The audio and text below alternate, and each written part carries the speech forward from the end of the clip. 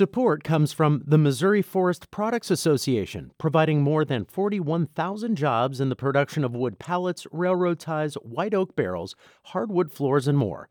Details at choosewood.com. From the St. Louis Public Radio Newsroom, this is The Gateway. It is Wednesday, June 12th. I'm Wayne Pratt. Ahead, candidates for 2 vacant seats on the St. Louis County Council are gearing up for a rare election in an odd-numbered year. And so I want to make sure that people that are supporters of me and supporters of Democrats more broadly are going to show up and help us get the vote out. St. Louis Public Radio's Jason Rosenbaum on the scramble to win a county council seat. First, the news.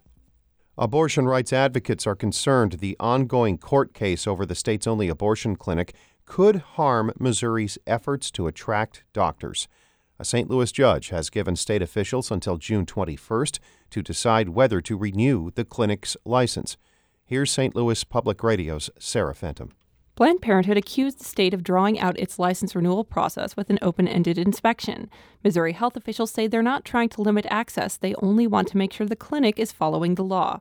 Judge Michael Stelzer is considering the case, and a preliminary injunction is keeping the clinic operating.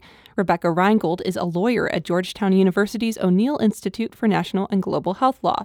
She says states that enforce stringent clinic rules can discourage doctors from working in places that offer the procedure. Each additional restriction increases the amount of stigma that they experience as abortion providers. I think in the aggregate, that can eventually lead to physicians choosing not to provide abortions altogether. The clinic says it's now complying with all laws, including one requiring a pelvic exam before an abortion. I'm Sarah Fenton, St. Louis Public Radio. Missouri's top election official has rejected a third petition for a public vote on that new law banning abortions at 8 weeks of pregnancy.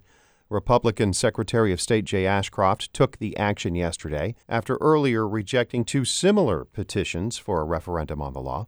The ACLU of Missouri and a wealthy Republican businessman filed the petitions and are suing in an attempt to force Ashcroft to approve them.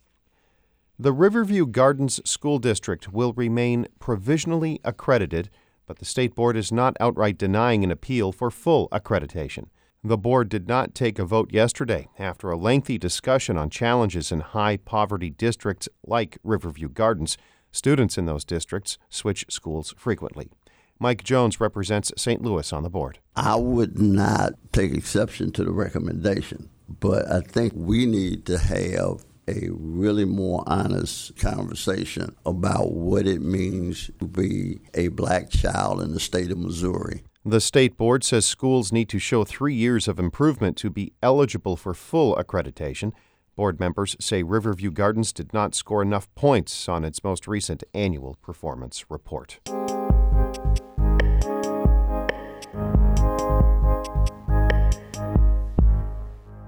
St. Louis County government usually does not have notable elections in odd-numbered years. But with 2 recent resignations, voters will have a chance on August 6th to shape the legislative body that has proven vital for a county executive's success. St. Louis Public Radio's Jason Rosenbaum reports on the scramble to make the council whole once again.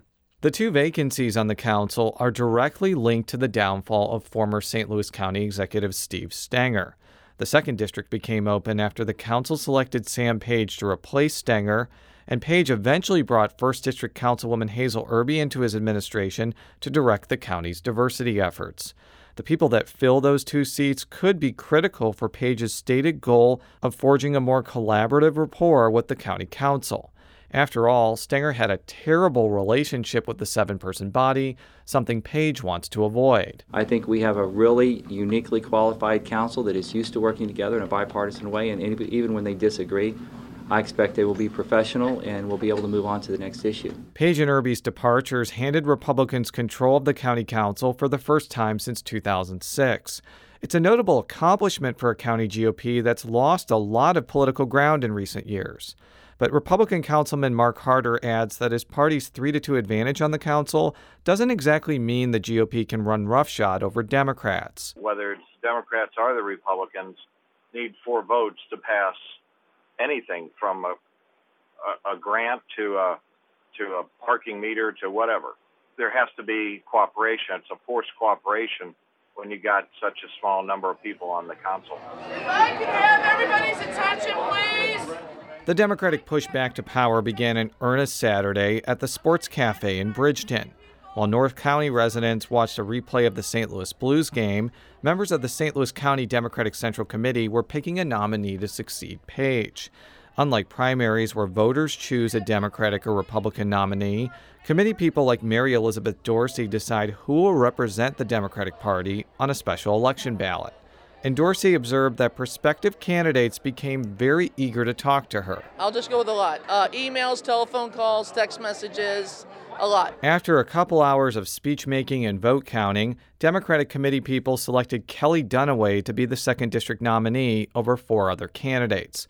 The Chesterfield Democrat says she's hoping to generate a lot of excitement to make sure the 2nd District stays in Democratic hands. And so I want to make sure that people that are supporters of me and supporters of Democrats more broadly are going to show up and help us get the vote out and hopefully contribute money, because I think we're going to need to raise a lot of money to make sure that we can reach out to the voters who aren't expecting there to be an August election. Getting the word out could be critical for Dunaway. The 2nd District is heavily Democratic, but Creve Coeur Mayor Barry Glantz is planning to run as an independent, and the Republican nominee, St. Anne Alderwoman Amy Pelker, ran a strong campaign against Page in 2016, even though she had less money and name recognition than him. Hazelwood Mayor Matt Robinson also says Democrats need to work hard because of what will likely be less than optimal turnout. Certainly it's an off year. You don't have the state elections or federal elections that we normally do every 2 years. So this is going to be a very low voter turnout. In many respects, whether Republicans or Democrats control the county council may not be that important. That's because divisions on the council often revolve around support or opposition to the county executive, which often doesn't fall along partisan lines. But Dorsey, the chair of the St. Louis County Democratic Central Committee, says getting her party elected to local governmental posts has long-term relevance. We have to build our bench, okay? And so state rep seats, county council seats, and I'll be honest with you, municipal seats are all important because those are the people that are known in their community that then move up to those other seats, whether it's a county council, a state rep, and on from there. The next step for Democrats will take place before the end of the month, when committee people will gather to select their party's nominee for the 1st District. Since that seat is even more Democratic than the 2nd District, there's a good chance the person picked at that meeting will serve on the county council.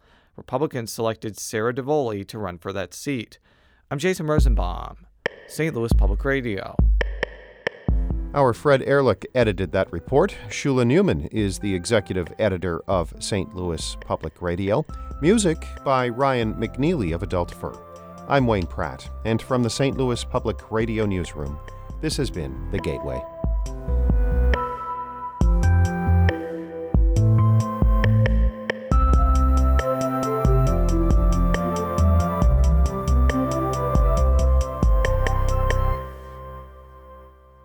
Support comes from the Missouri Forest Products Association, providing more than 41,000 jobs in the production of wood pallets, railroad ties, white oak barrels, hardwood floors, and more. Details at choosewood.com.